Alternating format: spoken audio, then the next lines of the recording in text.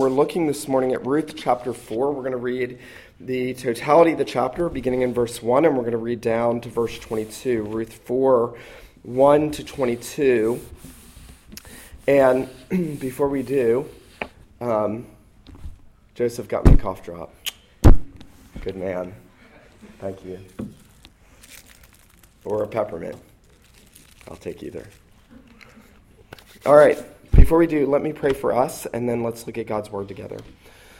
Father, thank you again for the opportunity to sit under the ministry of your word. We thank you that you are the one who has said that through the foolishness of the message preached, you are committed to save those who believe.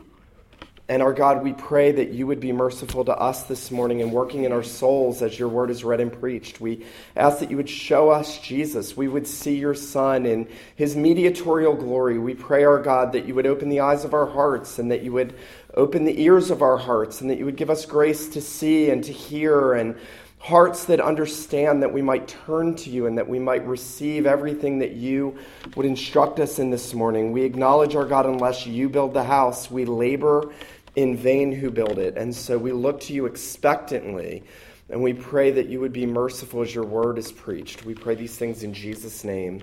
Amen. Ruth chapter 4, beginning in verse 1. And now as we come to this concluding section, the writer of this book tells us, Now Boaz had gone up to the gate and sat down there, and behold, the Redeemer of whom Boaz had spoken came by. So Boaz said, Turn aside, friend, sit down here. And he turned aside and sat down. And he took 10 men of the elders of the city and said, Sit down here. So they sat down. And then he said to the Redeemer, Naomi, who has come back from the country of Moab, is selling the parcel of land that belonged to our relative Elimelech. So I thought I would tell you of it and say, Buy it in the presence of those sitting here and in the presence of the elders of my people. If you will redeem it, redeem it. But if you will not, tell me, that I may know, for there is no one beside you to redeem it, and I come after you. And he said, I will redeem it. Then Boaz said, The day you buy the field from the hand of Naomi, you also acquire Ruth, the Moabite, the widow of the dead, in order to perpetuate the name of the dead in his inheritance. Then the Redeemer said, I cannot redeem it for myself, lest I impair my own inheritance. Take my right of redemption yourself, for I cannot redeem it. Now this was the custom in former times of Israel concerning redeeming and exchanging. To confirm a transaction, the one drew off his sandal and gave it to the other, and this was the manner of attesting in Israel. So when the Redeemer said to Boaz, Buy it for yourself, he drew off his sandal. Then Boaz said to the elders and the people, You are witnesses this day that I have bought from the hand of Naomi all that belonged to Elimelech and all that belonged to Chilion and to Mahlon, and to Ruth the Moabite, the widow of Mahlon, I have bought to be my wife, to perpetuate the name of the dead in his inheritance, that the name of the dead may not be cut off from among his brothers and from the gate of his native place. You are witnesses this day. And all the people who were at the gate and the elders said, We are witnesses. May the Lord make the woman who is coming into your house like Rachel and Leah, who together build up the house of Israel. May you act worthily in Ephrathah and be known in Bethlehem. May your house be like the house of Perez, whom Tamar bore to Judah, because of the offspring that the Lord will give you by this young woman. So Boaz took Ruth, and she became his wife, and he went into her. And the Lord gave her conception, and she bore a son. Then the woman said to Naomi, Blessed be the Lord, who has not left you this day without a redeemer, and may his name be renowned in Israel. He shall be to you a restorer of life, a nourisher of your old age. For your daughter-in-law who loves you, who is more to you than 7 sons, has given birth to him. Then Naomi took the child and laid him in her lap and became his nurse. And the women of the neighborhood gave him a name, saying, A son has been born to Naomi. They named him Obed. He was the father of Jesse, the father of David. Now these are the generations of Perez. Perez fathered Hezron. Hezron fathered Ram. Ram fathered Amminadab. Amminadab fathered Nahshon. Nahshon fathered Salmon. Salmon fathered Boaz. Boaz fathered Obed. Obed fathered Jesse.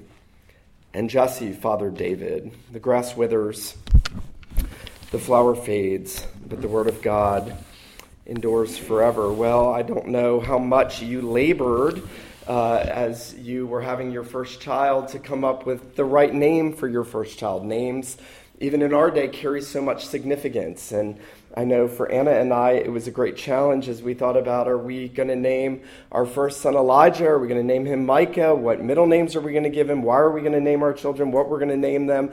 And then you have the parents weighing in, and they're giving you all of their, oh, I hope you don't name him this. And, well, can we name him after one of the grandfathers? And can we keep the family name in line? And we have that dynamic even in our day, in some lesser sense than the Israelites had in their day. In the days in which Ruth was written, your name was everything in Israel. Keeping the family name meant that you had a place before God. And having a name among the people of God and being numbered among the people of God was the most significant thing if you were part of the Old Covenant church. In fact, if you've ever labored through the book of Numbers, and those long list of names of whom you know nothing except their names, the reason you know their names are because God takes account of the names of his people, and God recognizes their names. And as he redeems them to himself, the Bible says that he inscribes the names of his people on his heart.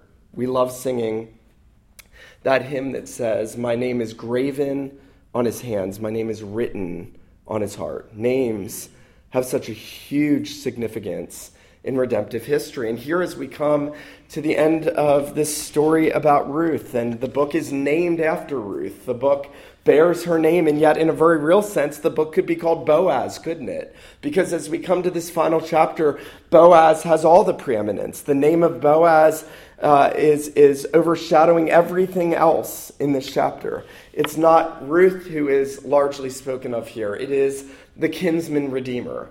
And as we come to the end and the conclusion of this wonderful book of providence, it's a tragedy. Ruth and Naomi going down into Moab, being emptied there, Naomi losing her husband, Ruth losing her husband, Orpah losing her husband, and then coming back to Israel, and God filling, as it were, Naomi and Ruth again by providing for them as Ruth was able to go and glean in the fields of Boaz.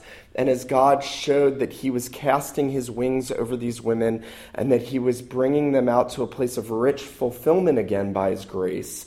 And as God is weaving together all of these things, we come to the glorious climax of this story. And one of the things that we see just in a bird's eye view of Ruth chapter 4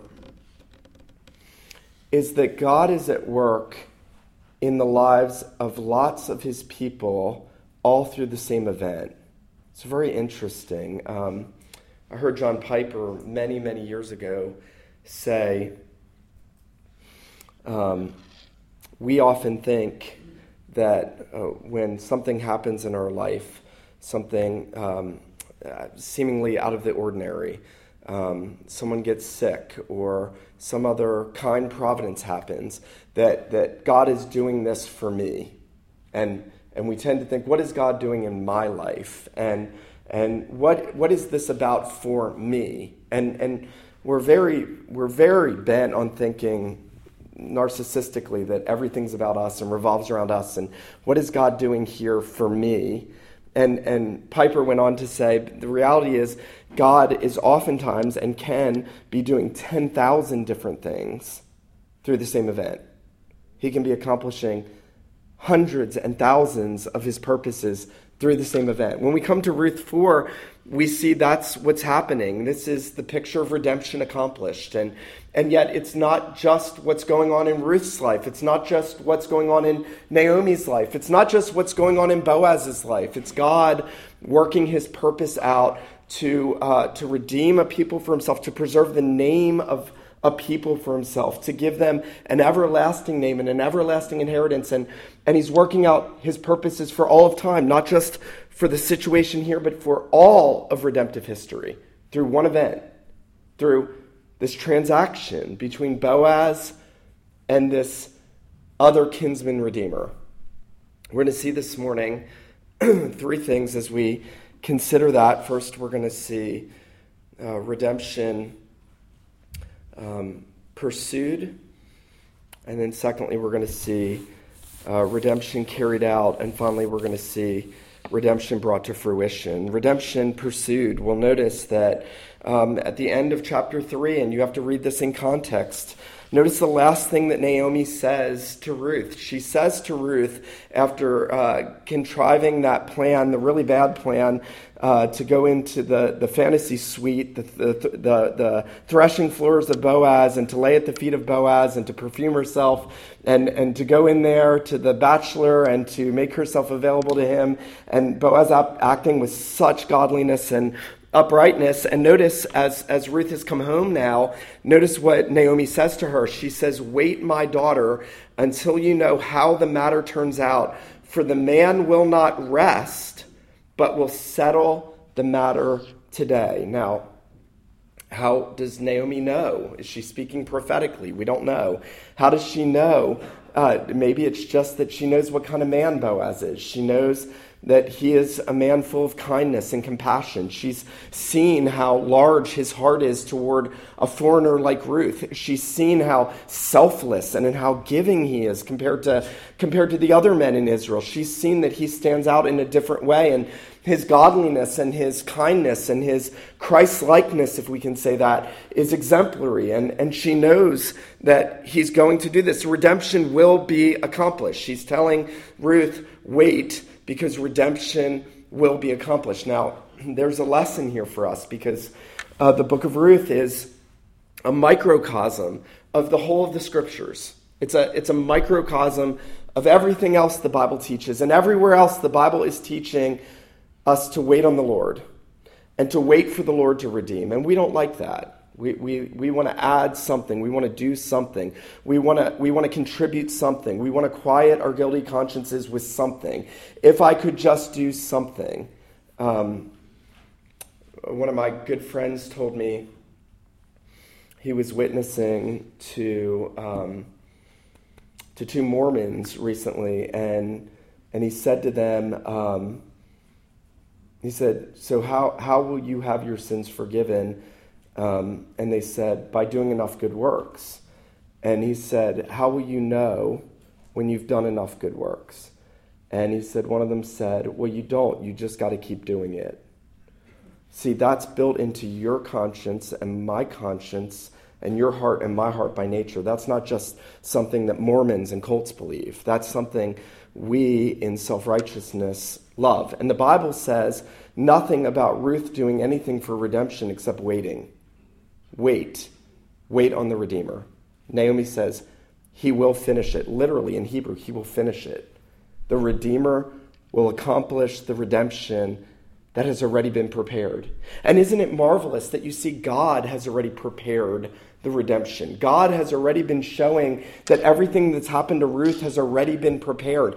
And every single event in this book, God has orchestrated, God has overseen, God has governed. From all of eternity, God was working out the plan of redemption. The preparations were made. And you know, it's interesting. It's interesting that in this book, there are two places where the preparations of redemption, thrown under the figure of God's sovereign providence, come to light. One time is back in chapter 2, where we were told that it just so happened that Boaz was in the field. That's the language of the Hebrew. It just so happened.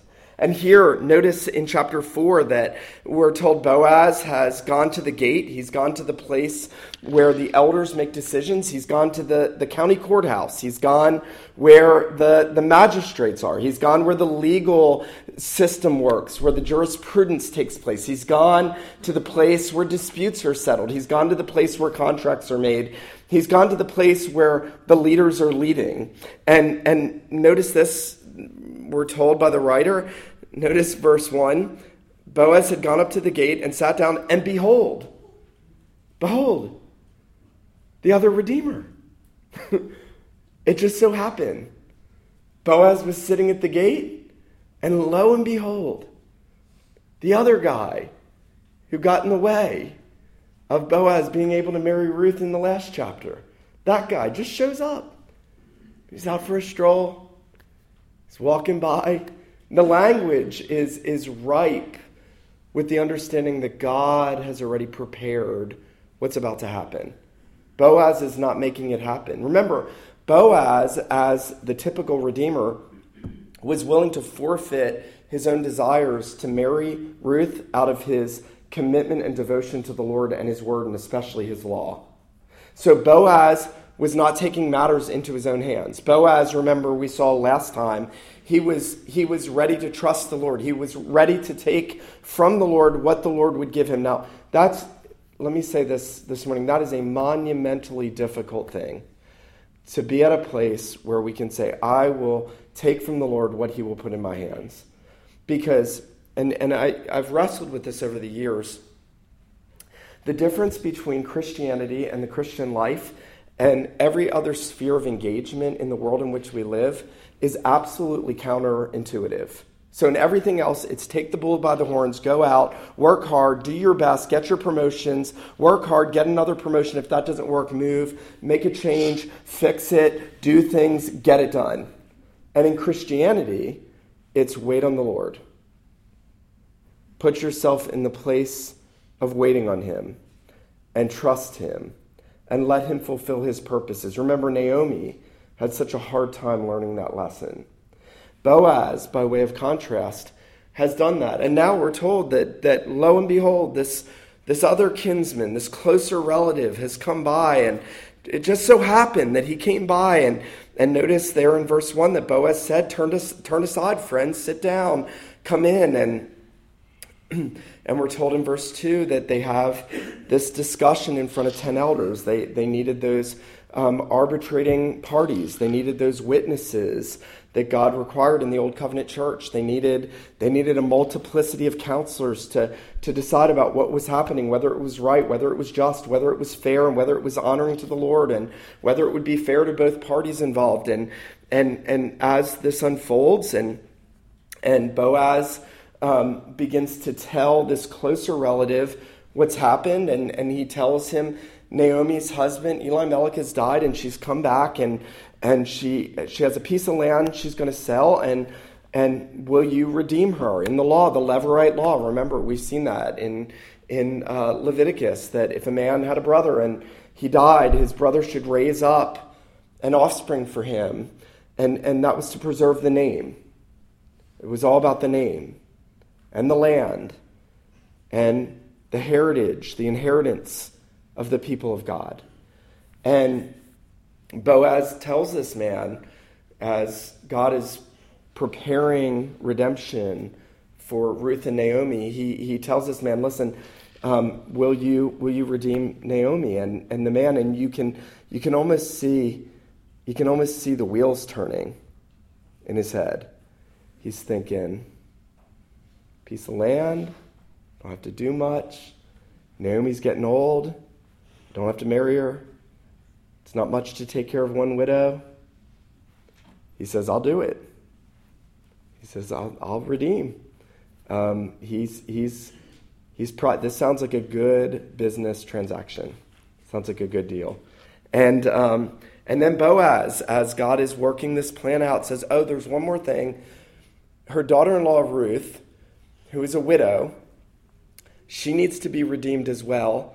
And she comes part and parcel with Naomi, and you're going to have to marry her, and you're going to have to raise up offspring. And the man says, whoa.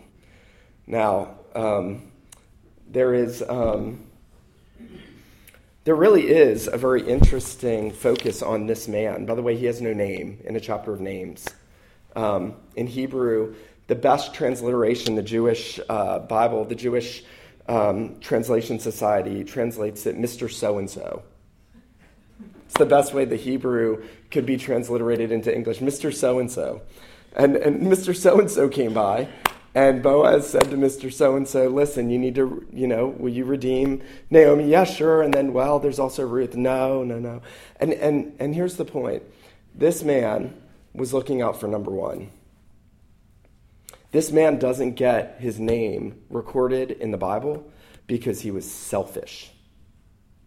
So, if you want to see what the Bible means when it says greed takes away the life of its owner, you look at Mr. So-and-so, and he gets nothing. He's out for number one. That sounds like a bad deal, because if he married Ruth, that would mean he had to raise up offspring to Ruth, and if there was offspring, that meant his biological children or adopted children now would get less of his possessions that he already has, and he'd have to divide the inheritance, and he doesn't want to do that. And now, you may say, well, isn't that his prerogative? I mean, we live in a free society. Nobody can make you marry somebody you don't want to. But in God's law, God provided out of his great compassion for a widow like Ruth.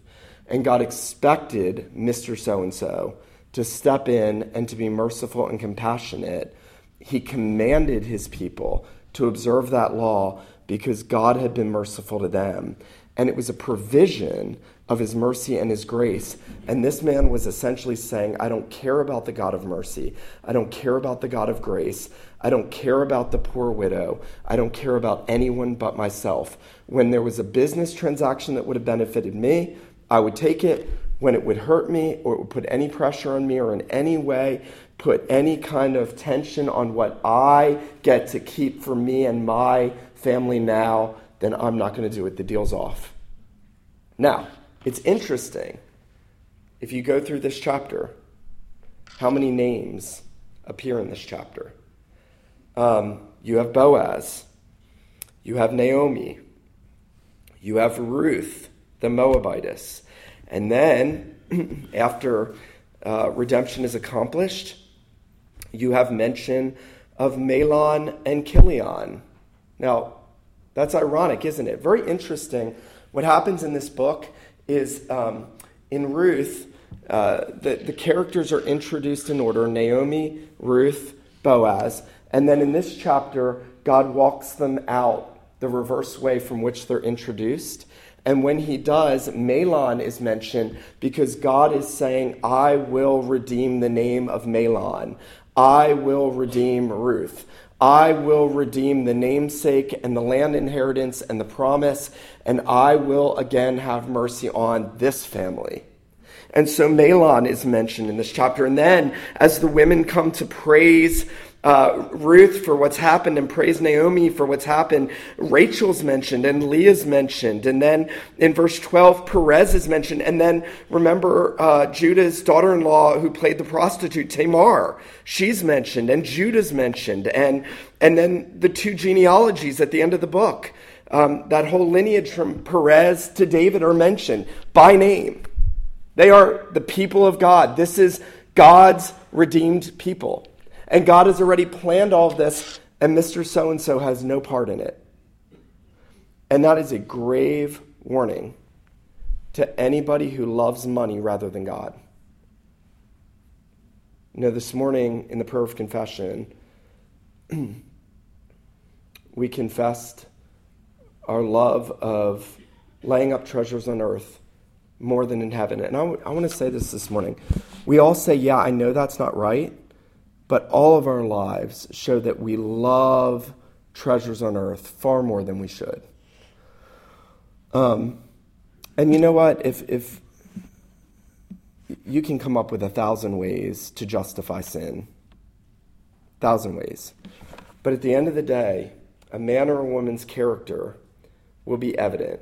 Boaz was willing to lose out to do what was pleasing to God.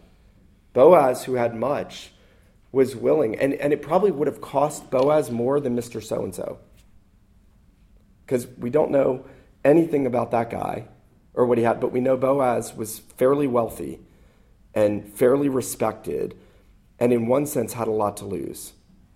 In another sense, he had everything to gain. He gains Ruth, he gains a son, he gains a lineage, he gains a heritage. He becomes the grandfather of David. I mean, this book is moving to the kingdom. And God is preparing everything. And the book is ultimately not the romance between Boaz and Ruth. It's about the preparations of redemption. And it's about God saying, I am going to fulfill my promise made in Genesis 3:15 to send the seed of the woman to crush the head of the serpent. And I'm going to bring that seed all the way through Tamar. And I'm going to bring that seed all the way through Ruth and through Boaz and through David and through Bathsheba. And then I'm going to bring Christ into the world. And that's the point of Ruth. God is preparing redemption. But it's also a picture of redemption accomplished. And you have this strange exchange. Someone in our congregation was reminding me the other day that whenever they read this, it reminds them of that 2008 incident where George W. Bush was at a press conference in Iraq, and an Iraqi police officer threw his shoe at him. I don't know if you remember that. They played it a lot on the news. The guy just threw a shoe at the president. It was symbolic to him that was his disapproval. I throw a shoe at him. Here, this shoe exchange happens, and it's symbolic, and you're kind of like, what in the world is going on?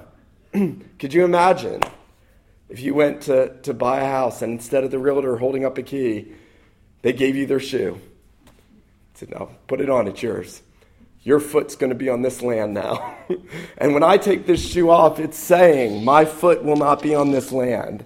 This is not my land. It will be your foot on this land. And that's the exchange that happens. And here's the really interesting thing. Boaz could not accomplish redemption without obeying the commandments of the Lord. And you have to think carefully here. It was an absolute impossibility for Boaz to redeem Naomi and Ruth if he didn't fulfill the law of God. Here is the Redeemer. And there's this really amazing thing, because if you ask the question, why are there, even in this book it says there's another Redeemer. Well, are there multiple Redeemers? Are there multiple ways of salvation? Are there multiple ways that God can redeem? Surely God's big enough for there to be multiple ways. And this book is saying no. Even though there may appear to be other Redeemers, there was only one Redeemer. And there was only one who could redeem God's way and would redeem God's way. And he would obey the law of the Lord. He would not bypass the commands of the Lord. That's not legalism. For Boaz, to love God's law is not legalism. If you golf, it's not legalism to play by the rules. If you play any sport and you play by the rules, that's not legalism. Those are rules. It's how the sport works. That's how the game works. And God's law was good. And Boaz loved God's word and his law. And he loved the Lord even to the point where he knew he would not undertake the work of redemption apart from that. And Boaz is doing this willingly. Nobody is forcing Boaz to redeem Ruth. Boaz, in one sense, has no obligation to redeem Ruth. He could say, oh, she's a widow, I feel obligated. He had no obligation before God. The Levirate law didn't say if the brother wouldn't, then the next closer kin should. That wasn't what it said. It said that the closest kin to her should. And he was putting himself in that place and saying, I will willingly and voluntarily redeem the unwanted Moabitess Ruth. I will willingly. And what motivated Boaz? What was it? What enables you not to love possessions but to love others? What enables us to relinquish control of what we want to hold on to here and serve others? It's love. Boaz, he loved. He was moved with compassion. He was driven forward by love. And it was a voluntary love. It wasn't constrained. It wasn't compelled. It wasn't coerced. It was a willing love that flowed out of his heart, a love for the Lord that resulted in a love for his people, and a willingness to go forward and to become the law-keeping Redeemer. Now, excuse me, what does that have to do with us? Well, if you haven't already made the connections, Boaz, as we've said, is a type of Christ, and Jesus is the only Redeemer. There is only one Redeemer, and the Bible says that he is our elder brother. Very interesting. In the law, I don't know if you know this, the kinsman redeemer, the Goel, the kinsman redeemer spoken of here,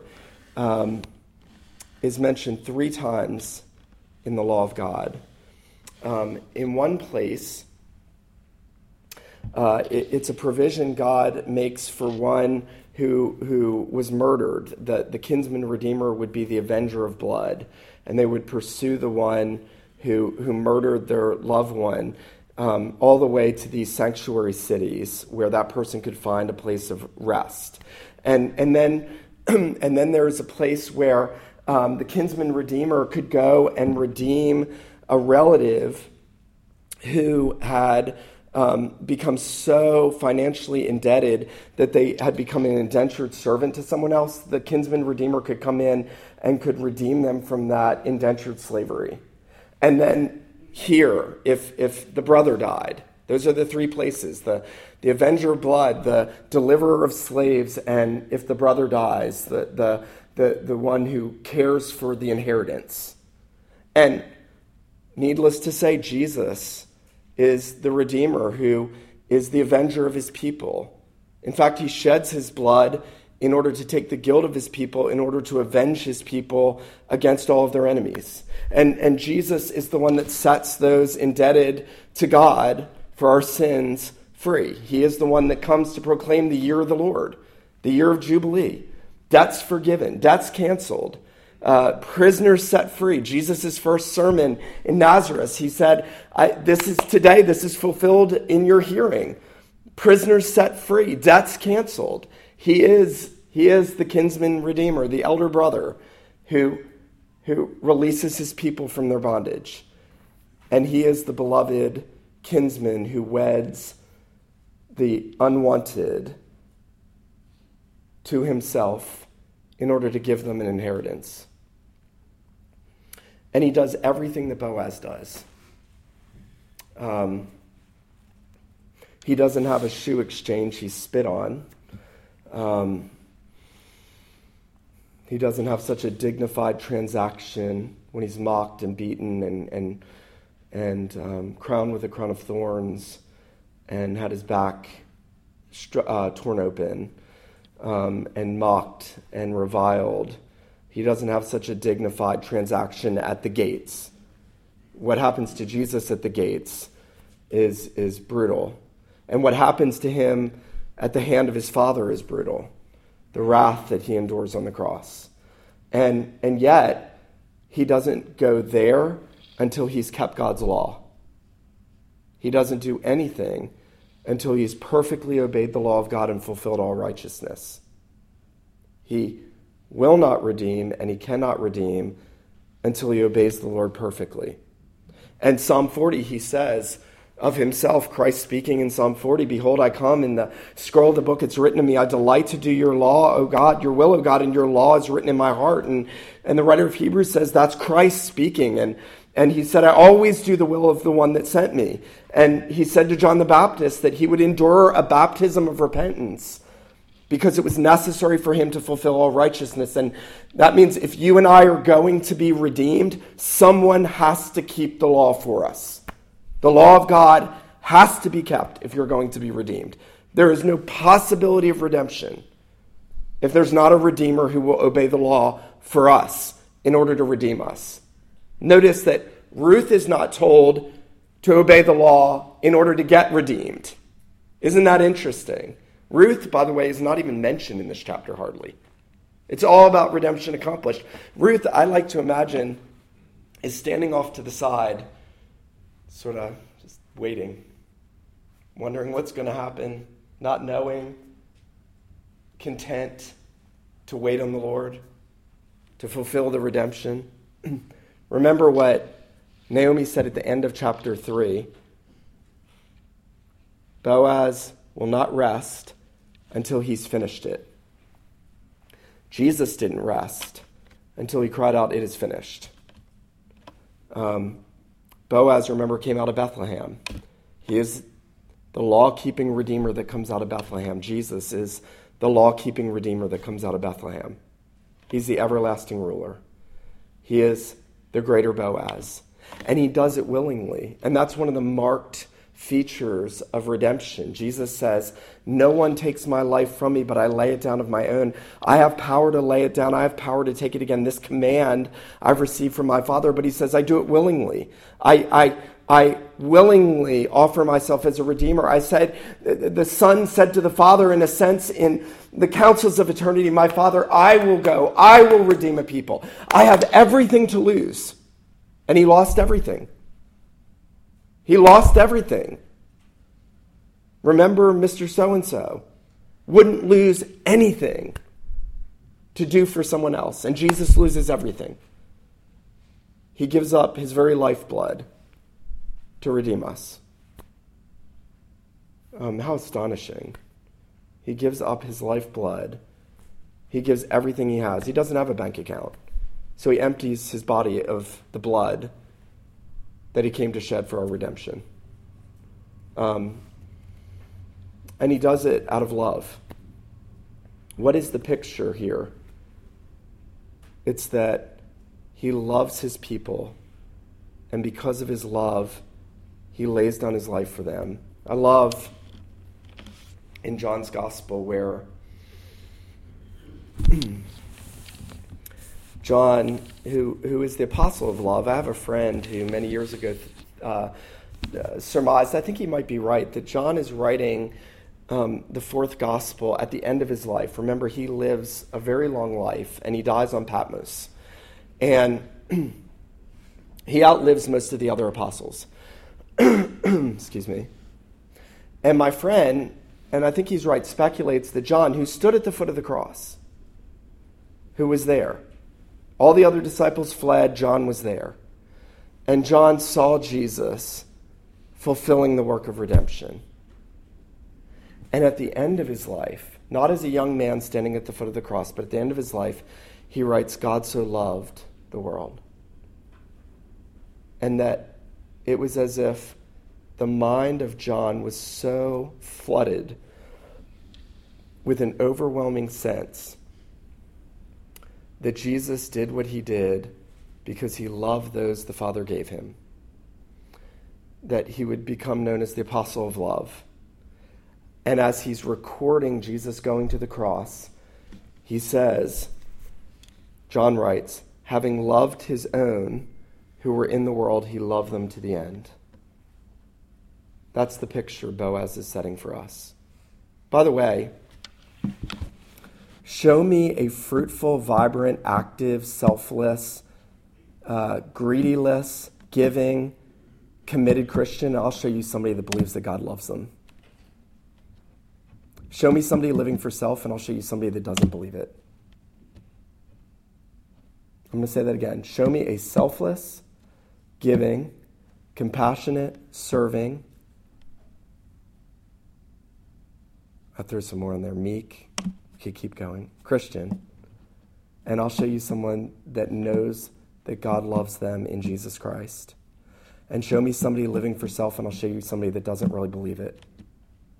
It's the hardest thing in the world to believe. And yet the Bible says that's who the Redeemer is. And he does it merely by his grace. Let's finally look at the fruit, if we could say that, the fruit of redemption. The rest of the book, as you know, is this picture of Naomi holding the child. Ruth has a baby, and the hopes are again stirred, and the focus is not really on Boaz and Ruth. It's on the child, and then it's on the genealogy, and it's on the statements of the women praising Naomi and praising this child and calling God to bless this child and make this child great, and to bless them like Leah and Rachel, and to bless them like Tamar. And one of the things you don't want to miss here is at the end of this chapter, the kindness of the Lord is just overflowing. That's how Ruth 4 ends. The benefits of the redemption that God brings about through Boaz result in an overwhelming sense of the goodness and the kindness of the Lord on his people. They've done nothing to merit it. They don't deserve it. They have no stake on it, no claim on it. God has said, I will be merciful to whom I'll be merciful. And when he is, it is large in grace and mercy. And the blessing is great.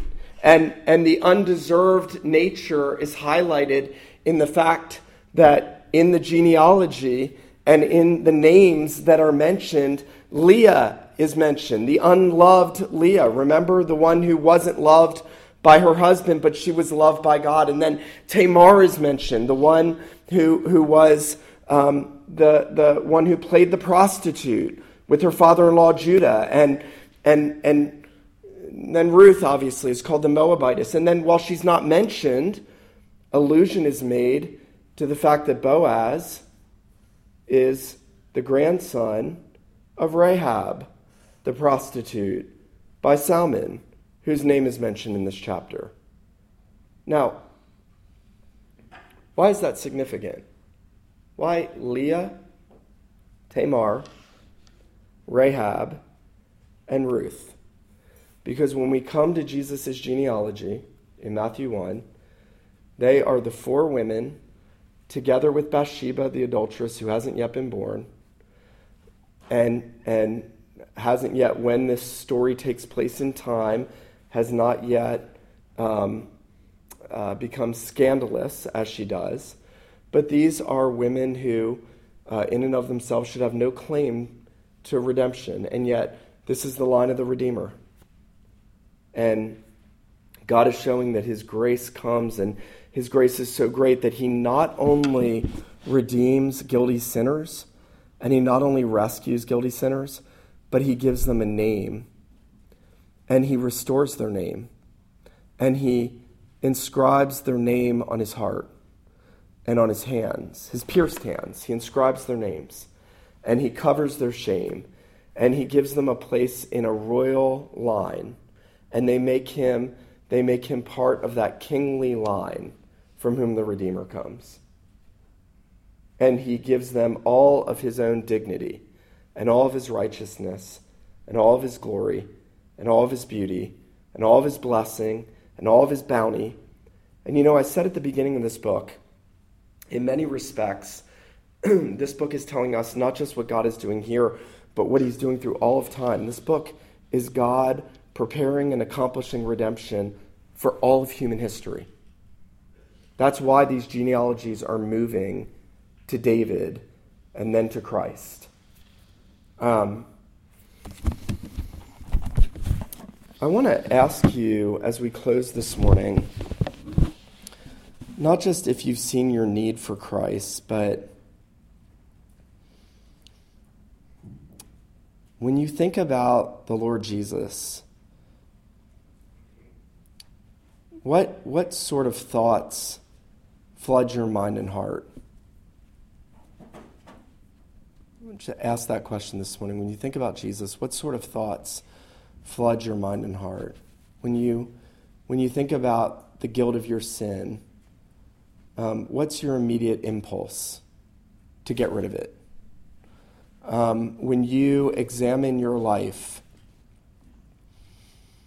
and you take an inventory check of how you use your money or your time, your commitment to Lord's Day worship, your commitment to the saints, your time in prayer, your time in serving others and caring for others and thinking about others and in giving to others, in all of those things, what is the end result? What is the final calculation? Because what that is ultimately shows what we think about Christ as the Redeemer. I want to ask you this morning, if you look at Mr. So-and-so and Boaz, who do you more resemble? What does your life say you more resemble? A man that's just quietly living for self, holding on to everything he can, or someone seeking to serve others out of love and a desire to bless? These are the big questions we're left with. And then I want to leave you with this final thought.